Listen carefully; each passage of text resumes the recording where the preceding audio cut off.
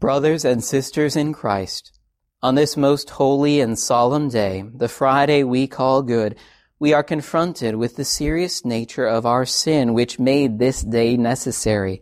So often we are confronted with an opportunity, like Peter, to declare to the people around us our relationship with Jesus Christ.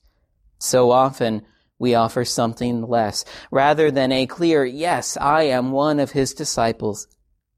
Take a moment of silence now to confess these and other sins to God your Father. Almighty God, we daily sin against you in our thoughts, words, and actions.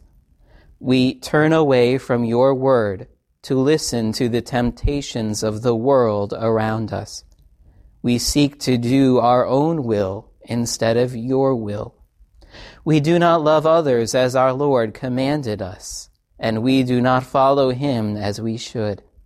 Have mercy on us and forgive us. Amen.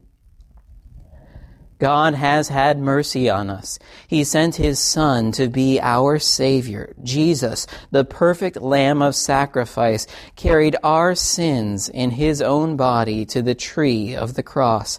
There he suffered the penalty of death that we deserved. He rose from death to grant us forgiveness and life in his name.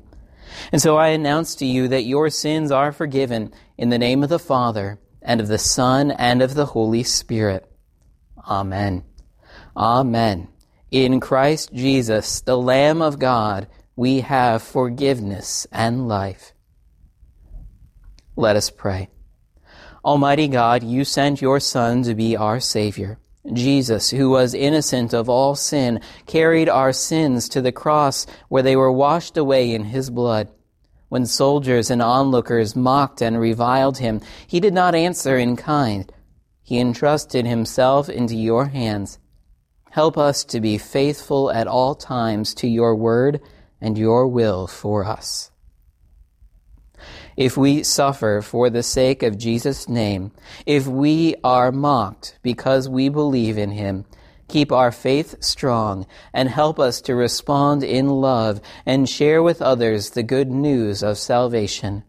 Hear our prayer in the name of Jesus, our crucified and risen Lord. Amen.